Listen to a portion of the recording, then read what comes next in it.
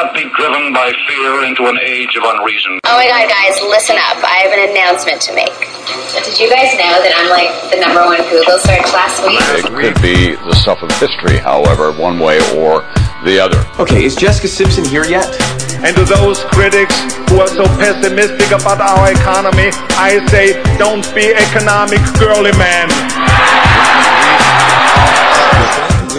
And you'll never have to pour or measure detergent again. Can we all get along? Terror, horror, death. Film at 11.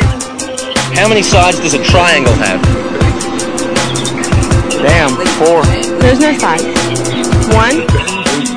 Last week on Earth. Last week on Earth. Last week on Earth. Last week on Earth. Hello, everybody. This is Benny G, like Kenny G, but the opposite, the complete opposite. You guys are aware of that. I don't play a saxophone. I don't know if he does. Does he play a clarinet? Is it a saxophone? Is it a... What is it? Why does he have to keep it? What? It's a saxophone. It is saxophone? It is a saxophone, yeah. It's a long, straight saxophone. Why does he... Saxophone. But the machine is so straight, why does he have to keep his hair so fucking curly? That's just the way Kenny G rolls, man. But like if you forever? roll out of bed in the morning with hair like that, ready to go. But, I mean, your whole adult life, all this success, you don't ever want to change that? You literally don't think that does he think people would not buy his music if he didn't have I mean, I think from Kenny G's point of view, he's kind of kicking ass being Kenny G, so why play with the system? His hair is the system? So he actually is able to store a lot of the oxygen in his hair. The oxygen of what? That they blows from? Mm-hmm. That's why he can blow such a mean horn. It's them locks. I don't know if it's incredibly abundant, but Ben Morrison is my guest again today. But he is in his apartment. I offered to stop by his apartment. He said, no, I can't do the podcast, and I sort of forced him to, and so we're doing it via telephone, Bluetooth speaker, but I did a sound check, and it sounded pretty good to me. I wonder if you'd even knew if I didn't tell you, but I'm a very honest person. So I wanted the brain trust to know the truth. Let me quickly, before we get too into some stories, thank you all so much for watching my special, Neurotic Gangster, my hour special on Showtime. It debuted last Friday. It was trending nationwide on Twitter. #Neurotic Gangster. I so appreciate that. If you haven't seen it, it is re-airing a bunch on Showtime, and it's also available on Showtime on the app and on demand. You can add Showtime for just like $8 to your Roku or your Amazon Prime or your Hulu, and you can see it that way and all the rest of Showtime's programming. Please watch it if you haven't, and please spread the word. If you tweet about it, use #Neurotic Gangster. Let's keep people talking about it, because it's going to be up there all year. As this podcast goes on, you can tweet at Ben and I together, at Ben Glebe, you already know that, and at Ben the Morrison, you probably already know that as well, at Ben the Morrison on Twitter. And tweet us as the episode progresses. So how was your week, Ben? The week was really good. It was my birthday last week, and then your debut gathering, which was awesome. For the listeners out there, Ben Glebe travels with a pretty awesome circle of people. Always a good time. Always some smart, attractive ladies rolling around. It was a pretty cool night. And had these like magical coincidences too. At your birthday the night before, ran into J.D. Cohen, this documentary filmmaker that had followed me around for like 5 years, basically, as the main storyline, one of the main storylines in his documentary called Funny the Documentary. He interviews like tons of amazing comics in it, but like I became like his major storyline of like who you actually get invested in the career of, me and one other comedian. And I hadn't seen him in a long time, and he hadn't interviewed me in over 2 years, really 3 years. And he came to the party because I ran into him at your birthday, and like got another interview with my parents and with ex-girlfriends of mine, 2 of them who showed up and were instrumental in my career, and Jeff Miller, who wrote this the great Esquire review of my comedy many years ago, who I invited because he and I became friends recently. And the guy that produced the special, Scott Montoya, is this great producer of comedy specials, and Lauren Marie, my dear friend, who was there with me and calmed me down the day of the special and all these things. It was just really cool to have all that there. And yeah, there were some very pretty girls walking around. Yeah, it's always hard to know what girls to talk to at a gathering such as yours, because you can't tell which ones you might have a crush on at the time. Yeah, well, that's true. You can talk to any of the ex-girlfriends. I don't know if that's my target demo is Ben Gleib's ex-girlfriends. And all your ex-girlfriends actually are pretty cool. They are pretty cool people. I mean, they come and support me after we break up, so that's pretty nice. Yeah, you're friends with a lot more of your ex-girlfriends than most people would be. Certainly me, that's for sure. Yeah, you tend to kind of crash and burn your endings sometimes. Who, me? Yeah. Oh, yeah. I have, like, the Malaysian Air, like, theory on ending relationships. Like, you can't just put the plane down. You got to put it at the bottom of the ocean. It's never to be found again. You need to get yourself some Rain Man Qantas relationships, man. That's pretty funny. Never had a crash. But then again, yeah, you know, Qantas. Are you honestly saying that my best relationship is probably with some autistic woman? Is that what you're implying here? No, I'm hoping that for you. That's pretty good. I like it when my girlfriend drives, and she would be an excellent driver. And really into Wapner. And what's even better about that is if you hand me toothpicks, I'm just going to fumble and drop them. But count them instantly. I mean, you know how many you dropped. Do you think that movie really gave people an idea that autistic people were just very weird but had superpowers? Yeah, I think it did. And also a lot of them were hired as bean counters. Yeah, I mean, honestly, like, literally, let's think about how many autistic people have people dropping toothpicks in front of them just to see if, like... knocking shit out of their hands, be like, count them toothpicks! They'd give them, like, the Shamu show. Give them the what? Just like, you're autistic, you can count toothpicks, let's see your little parlor trick. As you're trapped inside your brain. Yeah, although I don't know, of all the you know, challenges in life, I feel like that wouldn't be one of the worst. Would it be? What, having people dropping toothpicks in front of you? No, it would be if you had something stuck in your teeth. Right, they're giving you a great array of toothpicks with which to choose. But then they're all on the floor. It'd just be easier just to hand you a toothpick.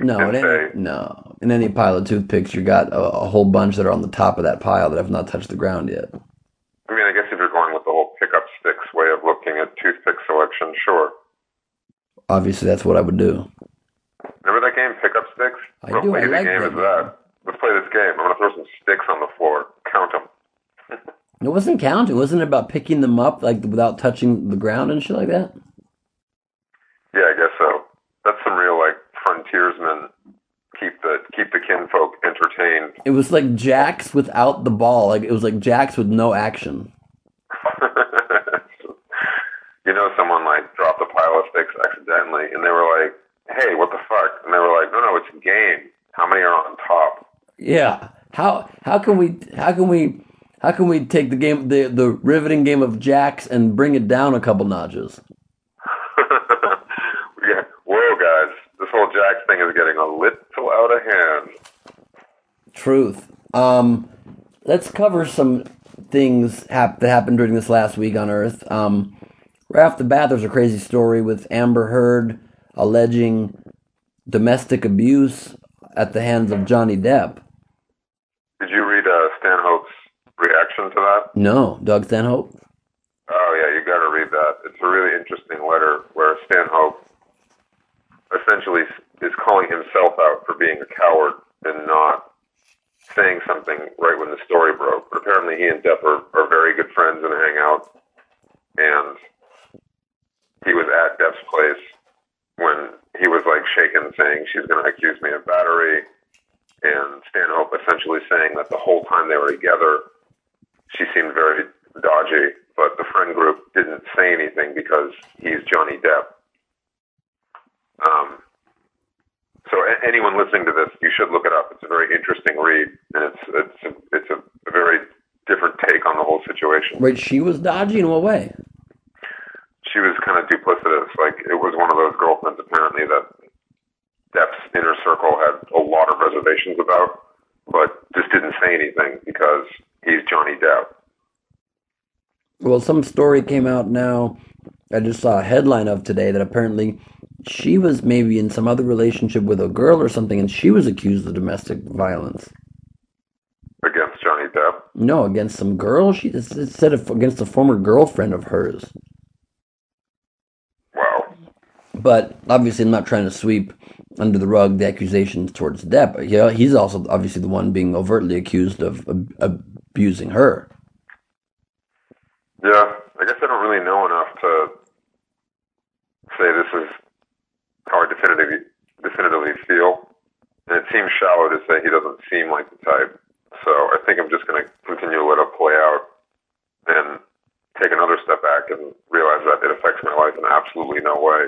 In zero way. Well, another story that you brought up when I asked you what stories you wanted to cover, you brought up the Stanford rape case. Mm-hmm. So Brock. Of course his name is Brock. The whitest name. Brock? Yeah, the accused. Yeah, but think about it. You put an A in there and it becomes Barack, and then it's very not white. That's a good point. One vowel makes such a difference. Yeah, it's like one letter can make such a difference all the time. You go from mild to MILF, one letter away. Very different, very exciting. Why no? You've trained your brain to do that. Why no is just one letter away from why not? Dude, this should be the seeds of the next hour that you retire on special number 2. Thank God, because I don't know if I announced that on this podcast yet, but I just retired my hour that I've been developing for many years. That once it aired on. Honestly, I think that's a cool idea, and I think you should do it. But there is some part of me that died a little bit, knowing I'm never going to hear you say delicious drinks live again. Just that phrase or the entire bit? Honestly, just that phrase. It's just the way you say it with your Ben Glebe voice. Well, I can still say, just amongst you and I and our podcast family, I can say delicious drinks. All right, well, prepare to have me request that. So anyway, let's talk about the story because it's interesting. Fill everybody in. Oh, well, this real piece of shit, Stanford swimmer, from what I understand, discovered a girl who had gone to, I think, a frat party and had gotten wasted. I don't know the details as far as when he met her, but was discovered sexually assaulting her in an alley while she was unconscious. Right. And she woke up. I don't know if you read her letter that she wrote to him. That it was pretty powerful. I have not read it yet. Yeah, another thing you should read. She woke up not knowing at all what had happened and really more concerned about the safety of her sister, who she'd gone to the party with, and then was informed by the team of doctors and police that she'd been assaulted, and pretty brutally. And anyway, the case went to trial, and this swimmer, Brock, who is very, very white, like polar bear in a snowstorm white, was given a 6-month sentence for being guilty of rape under the auspices that anything longer would seriously affect him. Rather call for the judge to step down now because of this lenient sentence. Like, it should have gotten, they say, at least 10 years most normally. Yeah. Apparently over 200,000 people have signed the petition to get him recalled. But are any of those people good swimmers? Because their opinions might not be that valid otherwise. I think all the people had to sign the petition underwater, so I think so. I mean, it's obviously that's horrendous that somebody gets a lenient sentence because he's a good swimmer, and why the judge would be more interested in protecting his future his dad even wrote a letter the swimmer wrote saying that 20 minutes of action should not ruin my son's entire life. Called it action. I mean, that's just the whole family seems to be raised in a very strange way, very callous way towards how you're supposed to treat women, and obviously never do what this asshole did. But I guess the sentence is already down. Even if the judge gets in trouble for this, they can't adjust the sentence anymore, can they? No. Can a victim appeal a sentence? I don't think so. No, I mean that's the ruling. It's kind of done and done. And there's a week also of a lot of judge talk, because there was that's like a reasonable reason to say a judge to step down, but Donald Trump wants a judge to step down that's on this Trump University fraud case because the guy's of Mexican heritage.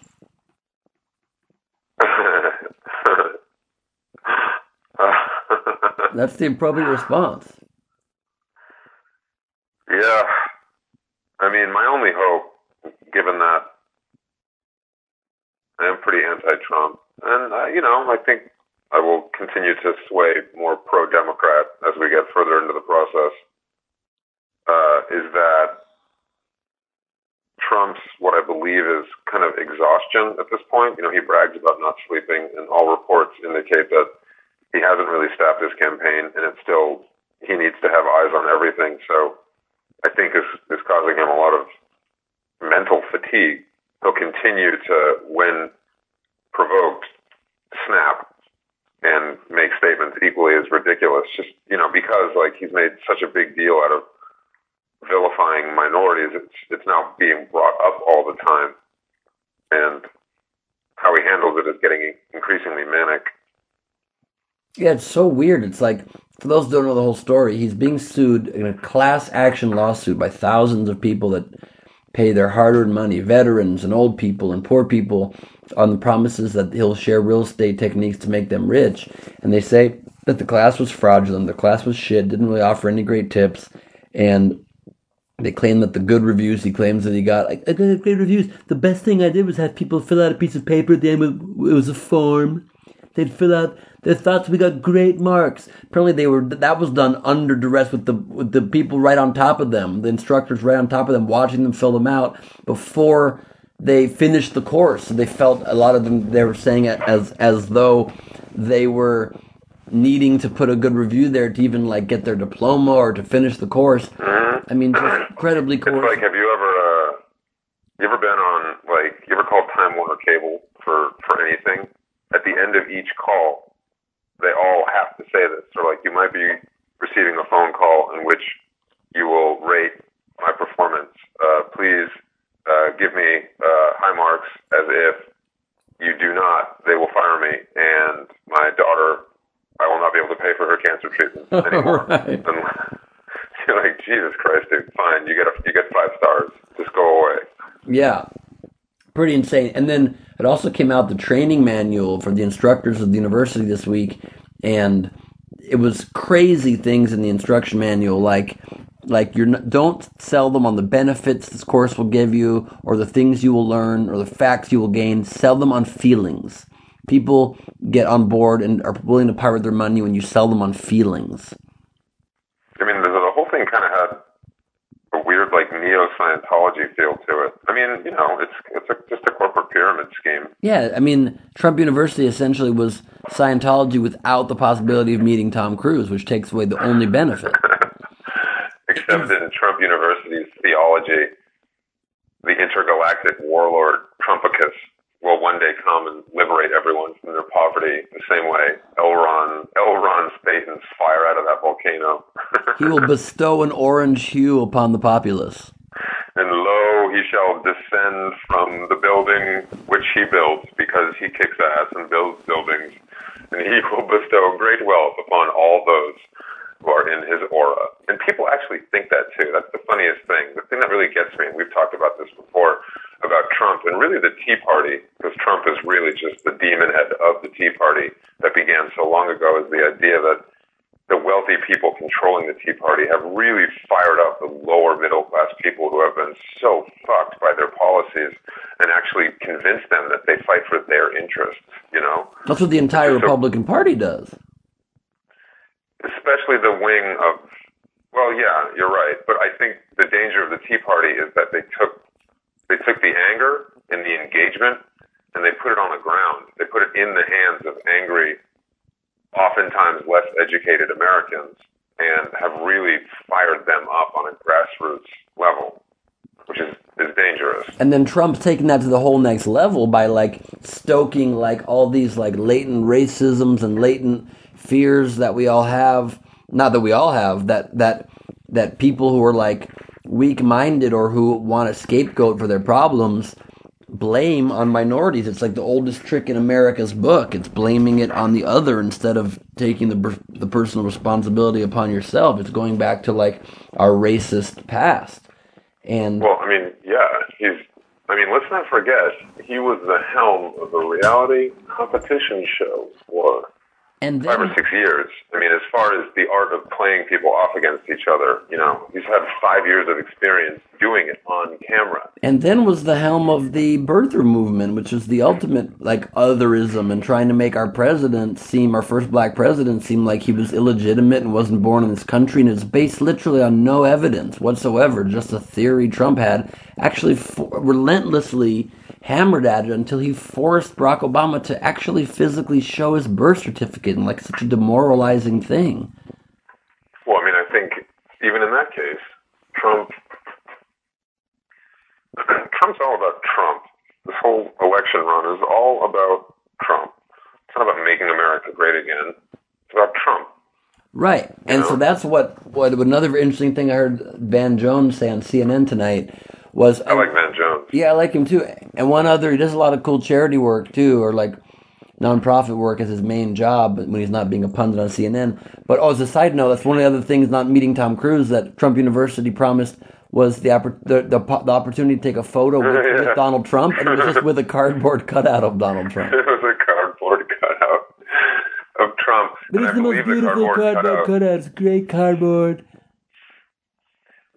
If I'm not mistaken, the cardboard cutout they used was the image of Trump from his book entitled Think Big and Kick Ass. Better than the title of his current book, Crippled America, subtitle, Make America Great Again. Yeah, well, isn't he pivoting now to America First?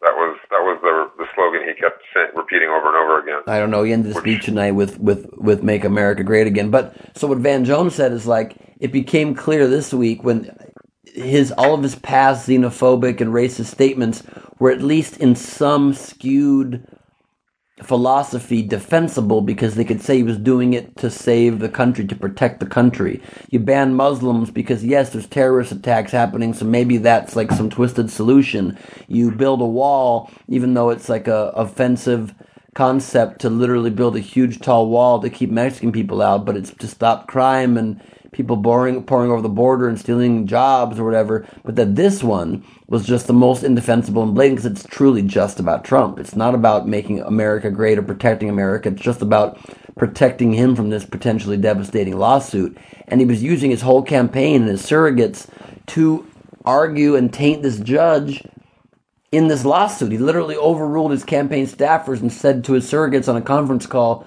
"There's a lot of stupid people working for me. You might have had a lot of stupid people tell you not to talk about it anymore. Double down on this judge, on the attacks on the judge.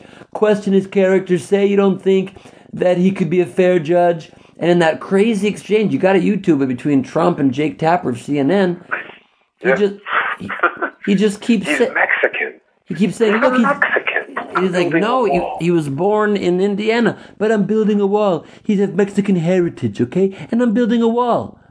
So every Mexican person is biased as a judge. They can't do their job because he wants to build a wall. So then the dude who hosts Face the Nation, even though I watch it every week and I can never remember his name, Charlie Dickerson, or what the hell his name is, John Dickerson, says to him, "So would a Muslim judge also be unable to be fair against you?" And he goes, "Yes, I could see that very possibly. Yes, absolutely." Well, I mean, I think what was interesting about his speech tonight is that he was using a teleprompter. He made fun of Clinton last week for using a teleprompter, and now all of a sudden he's using one, because I think they've got to be in some kind of panic mode on the inside about the complete lack of controlling what he says. I mean, that was his big appeal point for everyone, but it's going to come to bite them in the ass, hopefully in a big way, before November, to get a glimpse of what the real dangers. I mean, I think we know the real dangers of what would happen if he really was the leader of the free world. I mean, just temperament-wise, that he would be at the nuclear arsenal and control the nuclear arsenal is insane. The guy can't control his reactions to people. Yeah, there was a GOP senator today that unendorsed him. Yeah. He said he is not fit to hold the nuclear codes with a temperament like that. And it's true, you know? 100% true. I mean, literally, I have a 3-year-old nephew that controls his behavior far better than Donald Trump. It's insane. And so he literally says that because the guy, and repeated it, and people said, you must have made a mistake, and he repeated it. No, he's Mexican, which I think is fine that he's Mexican. Oh, as John Oliver put it, thanks for the permission to be Mexican. And then, I mean, he just literally stokes, like, complete racism, and the guy attacks everybody. So, as Stephen Colbert put it, so he's offended everybody. So who's left? Who's allowed to preside over a Trump case? He's made fun of women, of black people, of Mexicans, of Muslims. I mean, there's no group left that the guy hasn't offended. And, I mean, he certainly couldn't preside in under the court of Judge Rosie O'Donnell, I'll tell you that much. He still uses her as a punchline. It's like people they kind of forgot who she is, dude. Yeah. And so... Yeah, I mean... So all the Republicans came out this week condemning what he said, yet still, except for that one guy, yet still endorse him. Like Paul Ryan, the Senate Majority Leader, comes out and says... Oh, I'm sorry, Representative Paul Ryan, the House Majority Leader, comes out and says, this is the textbook definition of racism, saying somebody can't do a job because of their ethnicity.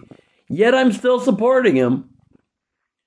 So the question really becomes, like I just asked you before we started recording, at what point does... I mean, it's literally like saying, like, hey, Ben, how's your fiance? And I'm like, oh, she's a complete and utter psychopath. She tried to stab me a couple times in her sleep last night, and I feel like she's like embezzling money from my bank account. So you're going to break off the wedding, right? No, I'm going ahead with it. Yeah, what should I get you for the wedding? Which, quite honestly, you scared me that you would do several times in the past, so I'm glad that you've come. Yeah, I have, haven't I? I guess I've gone to the brink and back, Van Gleeb's fans. I decided to have all of the psycho relationships for your listeners, for them. And for your potential future movie scripts. And, well, yes, I have a lot of material stored up. But I think people who support Trump, they just fail to realize that they're supporting this person to run all of America. And they're so hung up on, he just says what he feels, and I want someone who's not in the system, that they're completely whitewashing the reality of the temperament of the person they're supporting, the dangerous reality. Yeah, I mean, he's not even just like a clever bigot or a hidden bigot. He's like bad at being a bigot. He's a stupid bigot. He's both. He literally doesn't even hide it well. Doesn't even say like he didn't have to say to the judge because he's Mexican's unfair. He could have said the guy's rulings are unfair. He's been a hater of mine. He could have just said that he donates to a group that has helped illegal immigrants. But instead he says just the fact that he has Mexican heritage makes him unqualified is just on its surface completely racist. And so the news media does the typical thing, says this is the new low and he's not going to be able to recover and it's going to be the death knell for him. And then literally the next day he backtracks it and says his comments were misconstrued. He never said anything about all Mexicans. And the media forgets it and they repeat the new quote and it's like forgotten. It's not the same big issue anymore. We have goldfish memory. Going away just because of the amount of public pivoting that the GOP had to do immediately.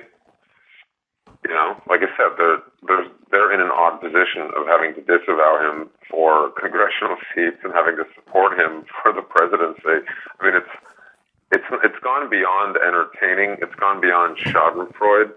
I feel like every time I turn on the news, I'm watching some extended modern-day Twilight Zone episode that we're all currently in. It really is crazy and scary, but like at what point does it become, like, why is party more important than country? At what point does country matter more? I mean, at what point do you say we're going to have to just lose the election this year and have a Democrat become president because this guy is just an unpredictable, racist, childish asshole? And like I also said to you before, why do they even want him? Is it just the ego of having an R column be in the presidency, having a Republican be the president? Because Hillary would probably be better for Republicans. She's fiscally probably in a lot of ways more Republican than Trump is. They don't know what Trump's going to do. He's a total wild card. She's a hawk militarily, and Trump, you know, says he's strong with the military, but he doesn't want to get entangled in things. He doesn't know what the fuck he's doing.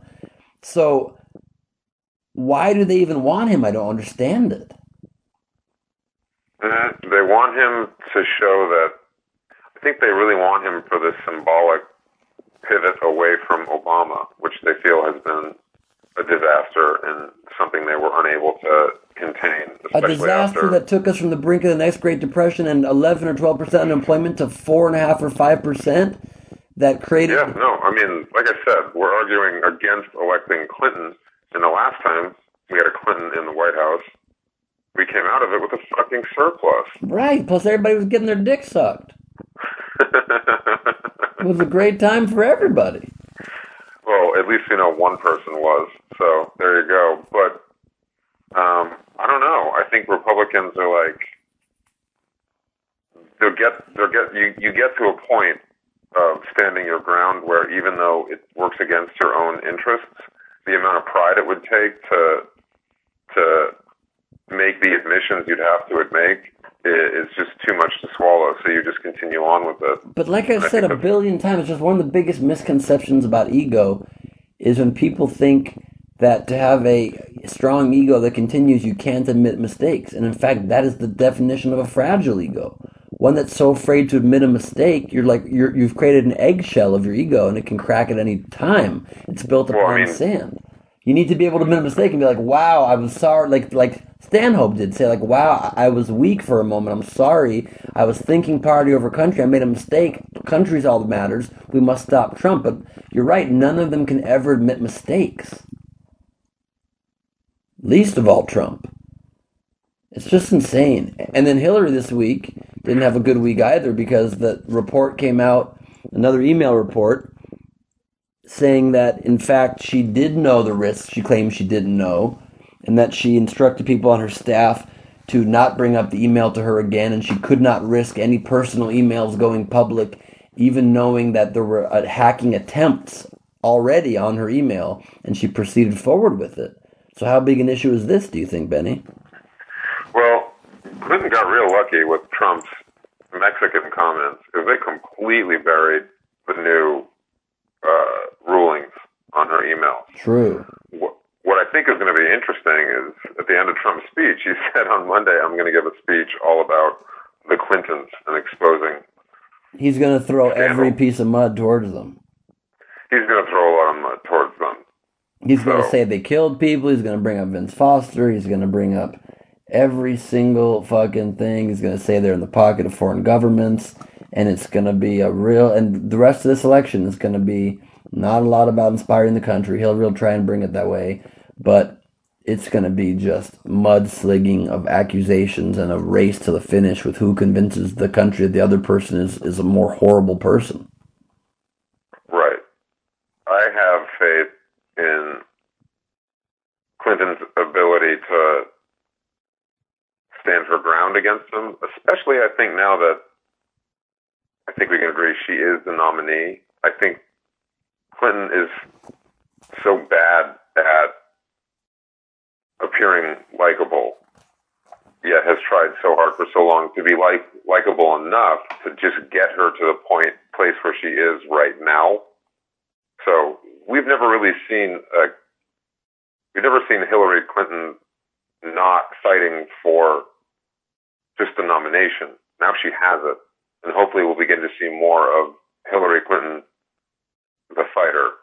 Yeah, and I find her likable. Whenever people say she's unlikable, I find her likable just fine. She, to me, is funny and charming and cares about the country. She has some shady things, and she lies about certain things, but she lies about certain things that are a lot smaller and less huge of problems than the things Trump lies about and talks about and espouses. Yeah. I mean, I think having a female in the White House will be very good for America, frankly. And you know who's also not likable? Merkel. But Germany's doing pretty goddamn good. Totally. So like I said, I'm viewing this as almost like a rumble in the jungle. Like we're finally getting it down to the two of them, and this is like the nerdiest UFC match we could possibly witness. It's going to be pretty brutal, but I have a lot of faith in Clinton, and I have a lot of faith in the machine that's built up around her. Yeah, and after the Mexican comments, I agree, the Mexican judge comments this week, I did feel a little bit of a sigh of relief that, like, okay, there's no way they're not going to be able to defeat him now because he's just too blatantly stupid and too blatantly racist. He's, like, not even nuanced anymore. He's just off the cuff and, like, is just being such a dick that, like, it was the first time I actually thought maybe everybody's right that he's just doing this whole thing to get Clinton in the White House because he's, like, torpedoing himself. He can't be that dumb that he just literally throws all Mexican people, even of parental heritage, and say they can't be unbiased is like, it's just bananas. No, he is. It's not that he's that dumb. It's just, I heard someone talk about the fact that he brags about not sleeping, right? And he needs to be in control of everything. So I think there's an element of his own fatigue and continued, self-led path down the rabbit hole, but he's so convinced everyone will blindly follow him down.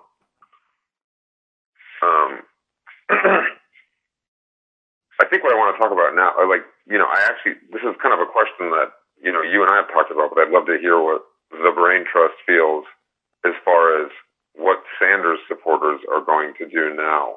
Yeah, because that was the last story I wanted to bring up before we go into Twitter answers and wrap this puppy up. And sorry, at UK Brain Trust, I haven't done Thunder Round in a couple weeks. I'll do it next week for sure. But I wanted to ask, so what happened tonight too is that California finally had its primary as well as 5 other states, and Hillary did a lot better than Sanders was hoping. She won California by a pretty huge margin, and Hillary declared herself the presumptive nominee and declared herself the winner now of the Democratic primary contests. And is Sanders done, do you think, Ben? I mean, he in his speech vowed to continue on to D.C. next week, the last primary, and then on to the convention in July in Philadelphia. Do you think he still thinks that he has a chance to upend it and have it be a brokered convention, or is he just going now for ideological reasons to push the platform? He's going for ideological reasons to push the platform. More towards his liberal ideological things that are more about shifting the system towards... Well, I think he's already had an impact. I mean, in Clinton's speech today, a lot of the lines from Clinton's speech seems like they could have been taken from a Sanders speech. I mean, she said, we're never going to let Wall Street put its interests ahead of Main Street. I mean, that's like textbook Sanders stuff. So I think she smartly is pivoting a little more towards his policy platform because we're at a very dangerous moment with all of his supporters who he, like Trump, has gotten so riled up that energy is malleable and is looking for anything that will continue to represent its interest. And in the end during Trump's speech, he invited Bernie Sanders supporters to join the Trump campaign, listing a lot of the reasons that Sanders has used. And I'm sure if anyone who has social media and has friends who support Bernie, they are passionately, literally about Bernie or bust. I mean, the problem with that is that or bust is one of the options. And I just think that's unnecessary. Yeah. I agree it's unnecessary. I mean, I talked last week about the option of if Sanders won California, he could take that momentum and start a third-party run now as an independent, since he is one anyway, and maybe siphon off a lot of Democrats and a lot of Trump supporters once they realize that he's full of shit, and he'd still put their anger in somebody, whereas Trump may be able to hold on to a lot of those angry people if it's just him versus Hillary, because she's so establishment. But there's a Hillary has a lot more to lose than Trump does by Bernie going third party. Right, with big risk, he'll put him in the White House. I don't see Trump supporters pivoting towards Sanders' socialist agenda. I think a lot of the reasons they support Trump is not for such a heavily taxed, socialized system that Sanders is pitching. I think they just support Trump because they're fucking angry, and they want this guy who they've seen on TV for years be a millionaire tell them that he's going to make it all better. Right, but again, it's just voting in his own interest. Sanders is the one who would really help them. He's the one who wants to raise the minimum wage, whereas Trump thinks the minimum wage is too high. He's the one that wants to give health care to everybody, whereas Trump doesn't want to address that at all. He's the one that wants to give free college to people when they can't afford it if you're in the poor, or a lot of people in the middle class, or end up saddled in debt your whole life. Trump doesn't give a shit about those things. He just wants to, make more money for rich people and renegotiate trade deals, and overall wants to spur the economy, but he doesn't seem to have the real care for the common man. It's just so weird that people don't understand that. I think it's summed up in a piece I saw about Trump University, where they interviewed this poor Latin woman who apparently had put $35,000 on her credit cards to attend Trump University, and they asked her, why would you spend so much money on Trump University? And she said in very broken English, because he is a millionaire, and he was going to make me a millionaire. Yeah. By having this television millionaire kind of descend into the ranks of what they feel they can commune with and touch, people actually think that some of Trump's millions are going to trickle down into them. It's almost that association of, if you want to be wealthy, you need to have wealthy friends. He just makes me so angry at how much bullshit that is, though. Like, literally, I was just fantasizing last night. If I saw him, I'd want to, punch him in the face. I wouldn't even want to make an argument because you can't get through to his thick, stupid, huckster, fucking Ringling, Barney, and Bailey skull. You just have to, punch him and be like, fuck you, man. You're trying to ruin America. I mean, people, a lot of people listen to this podcast, but I really want to know what people who are still diehard Trump supporters say. Are they still just saying the only reason I've ever heard I want an outsider, I want someone who's not in the system, and tells it like it is? But Bernie does all of that. Yeah, he's not necessarily an outsider, but he's certainly a lot more of an outsider than Clinton is. I just wish people who are Bernie or bust, and I guess just sometimes people in general, would just kind of accept that there's an element of corruption in American politics. There always was, and there always is going to be. But with the world getting to where it is, we need to pick the person who is going to work, at least mostly, in the best interests of the country and moving forward with the least amount of chance of getting in a major war. Because with the globe as tense as it is, that's a major possibility. And we've just gotten out of 2 major wars. It's paramount for the country that we just focus on fixing the country. And I'm relatively certain with Trump at the helm, we get into another war very quickly because of his mouth. The scary part, though, is that, the biggest criticism about Bernie is that how is he going to pull off these things? Because they seem pie in the sky and he wants to raise taxes so much to do it, is that even me sometimes realizes how horrendous Trump is. The thought enters my head, maybe he would be good for the economy. Maybe he would renegotiate trade deals, and maybe he would make our allies that we give so much support to for free pay for that. And maybe it would maybe even negotiate deals that would, I don't know, somehow in some way bring back jobs that would be good for the economy. It's like, is there any truth to that? I mean, maybe me going out with someone who works in the adult industry will lead to all kinds of crazy sex, but having done that, didn't get into the crazy sex. We got all of the fallout from all those red flags I just ignored moving into it. Yeah. You know? That girl's apartment was decorated in red flags. Yeah, it was like Tiananmen Square. There were so many red flags. Yet you had to stand in front of a tank just to relax. That was good. That was a good history joke with 2 shopping bags filled with my pride. But I mean, the people, they really have to think about the fact that if Trump can't get through an interview with fucking Jake Tapper without calling out, I don't know, 20, 30 million people, what the hell is he going to do when America is actually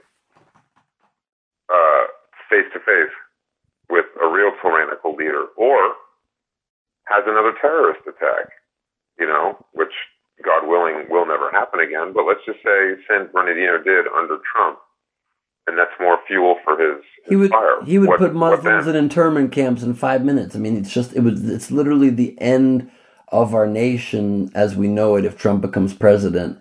And I'll do everything in my power to stop it. I don't have a lot of power, but I'll do everything in my voice, in the range of people that can hear me shout, to stop it. I'll stand in front of a tank if I have to. I mean, he cannot become president. The guy is just... Well, he's not going to be president, and I'm willing to call this right now. He's going to lose, and I think he's going to lose by a pretty robust margin, because I've said it again on this podcast. Like we learned in the last 2 elections, increasingly so, you can't win the presidency without minorities, and Trump has alienated more minorities than any person ever running for office. Well, that's, you know, here's for hoping. I mean, there were still a lot of Republican, conservative-leaning Latinos who voted for Romney. None of those people are going to vote for Trump. Truth. And, you know, we're only really beginning to get to know Hillary Clinton, the candidate. She's done the work of getting enough people to like her just to get her where she is. Now I'd like to think it's time to really strategize with Bill and her team and really figure out how to dismantle Trump. And we've seen early bits of it in her speeches. And I think as long as Trump continues to get more extreme and uncontrollable, then those 2 things will equate to a pretty astounding defeat in November. I mean, I hope you're right, but it's just scary because as Trump announced he's going to have this hit job speech about the Clintons on Monday, he's the most brilliant person at manipulating our media. I mean, the media is like what made Trump happen. They don't know how to filter out bullshit from reality, and he's going to bring up so many questions about the Clintons, of which there are plenty, that he might be able to ride for the next 4 or 5 months, millions of accusations about them, some based in truth, that could counterbalance a lot of their counterpunches towards him. What I don't get is how does someone like Trump, who's on his 3rd wife, not have ginormous skeletons in his closet, and who's digging them up? Well, I mean, he does. I mean, his ex-wife accused him of rape. Ivana Trump accused him of rape and has taken that back subsequently. But I mean, I take it back. He didn't rape me. He's got crazy skeletons. And he'd probably get a lenient sentence too, unless, you know, because the judge is of any group and therefore unable to fairly judge on him. Yeah. I mean, I think we can all agree it's going to be a pretty brutal, what is it? July, August, September, October. We got 5 more months of this. My God, it's a long time. So to be continued then on that conversation. Anything you'd like to plug, Benny Boy, before we go into Twitter answers and wrap this puppy down? For your loyal listeners listeners who are in Indianapolis, I am back at, I believe, one of your favorite comedy clubs, too, Morty's Comedy Joint, this Thursday through Saturday. Great club. MortysComedy.com for tickets. I believe so, yes. It's crazy that I have those URLs in my head. It's just years of promoting the same places. You work, man. You work the road. Yeah, you gotta work. And follow Ben Morrison at Ben the Morrison on social media. Listen to our song that ended the podcast last week.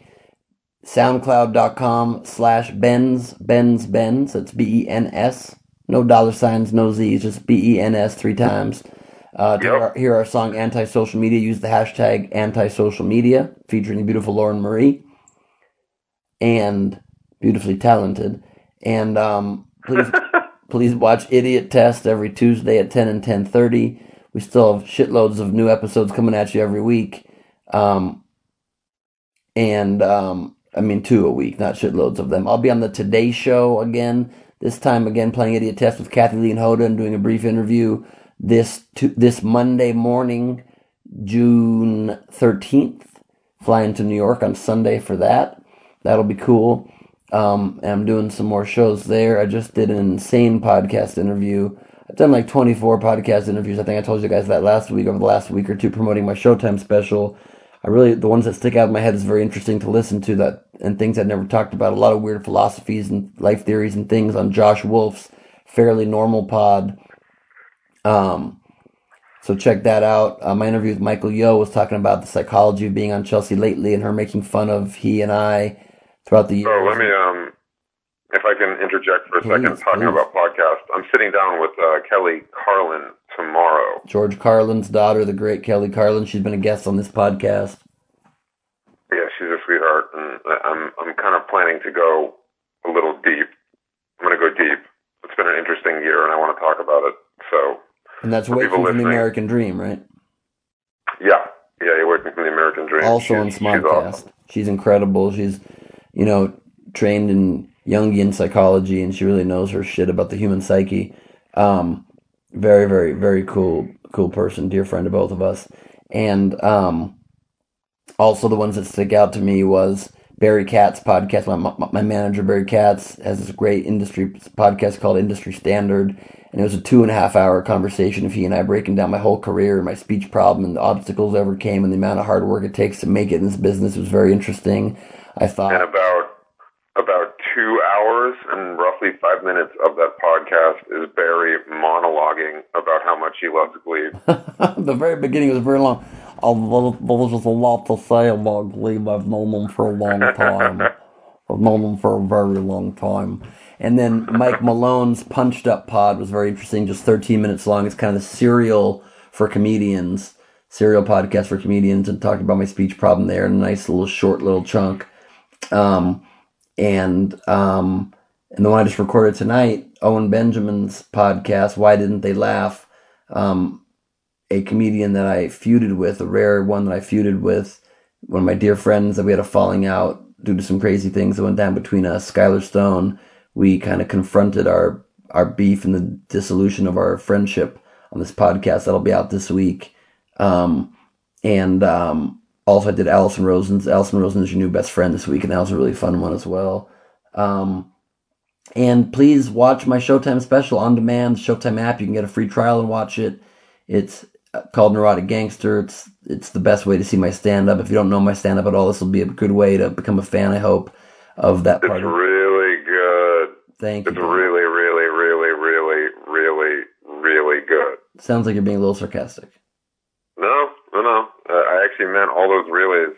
100% really, really. It's really good. Thank you, man. Please use hashtag Neurotic Gangster if you're talking about it online, telling others to watch. And I will be coming to San Antonio at the end of this month, the LOL Comedy Club.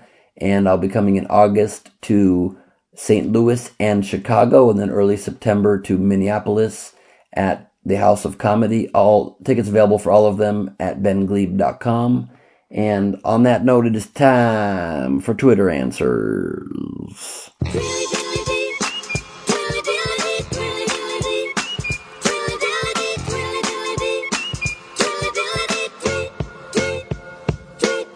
asked the glebe of extraordinary gentlemen, the B-Glebers and all of us, the Glebe Squad, the Glebe Nation, the Glebe Mob, the Glob, the Friends with Benefits. I asked the Brain Trust, what's the best advice you ever got?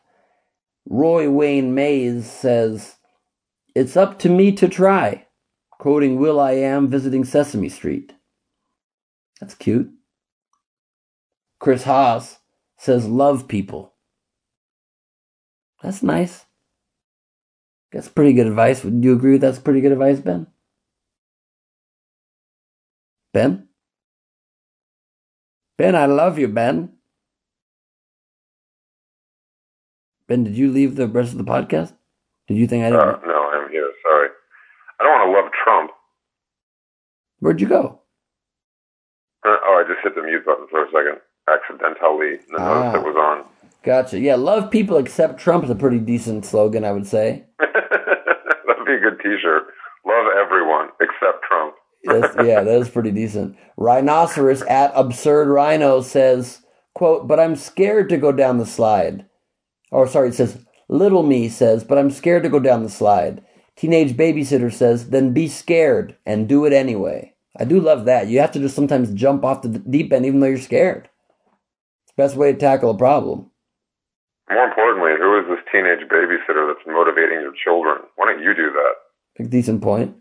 Our friend John Hollowich says, my grandpap said, expect nothing from people, and that's all you'll get from them. I like that. And one that my mom would definitely agree with, at Garmar VG, says, my mom always told me that my values should be deeper than the culture of the moment. Now at 34, I understand. So true. I like that a lot. And just two left here. Dale Cifuentes at Anunikafu says, don't read the comments. And I've learned that asking a girl if she's on her period when she's mad is not okay. And lastly, Cynic L Girl, spelled strangely, says, don't eat stuff off the sidewalk. Yeah, well, that's always true. I mean, it depends how tasty that thing is. Or if it's like a pop-up restaurant that has a sidewalk theme. Right. But if you do, here's something we can all agree on. If you do eat something off the sidewalk, make sure and use one of the toothpicks from the top of that sidewalk pile that Rain Man just counted to get the food out your teeth. 284 toothpicks. Definitely 284. Definitely. Ben, should we leave them with our song again or with Rihanna's Work? I think they're probably antisocial out at this point. Let's leave them with Riri. All right, get our song at soundcloud.com/Benz, and we'll leave you with a with an inferior rapper, but a much more talented singer and attractive. I'm just not even a rapper at all, so I don't know why I have to. Inferior rapper. I don't know why I have to throw that in there. So I'm even a fucking rapper. I have quite an ego about my rapping skills. Do you literally like win 8 Mile every day in your head alone? Every morning I rap battle myself, man. Jesus, music never let you go. I don't know what version that was, like ragtime version of Eminem. But thank you, Ben, for joining me, even though you have an early morning. I do appreciate it, my brother. Always. And until next week, this has been Last Week on Earth. All that I wanted from you was to give me something that I never had, something that you never seen, something that you never been. But why you gotta act like nothing's wrong? Just get ready for work. You see me happy work. You see me do me dirt. There's something about that work. Na. When you walk out, na. Before the table turn. Beg you something, please. Baby, don't you leave. Don't leave me stuck here in the streets. If I get another chance to, I would never neglect you. I mean, who am I to hold your best against you? I just hope that it gets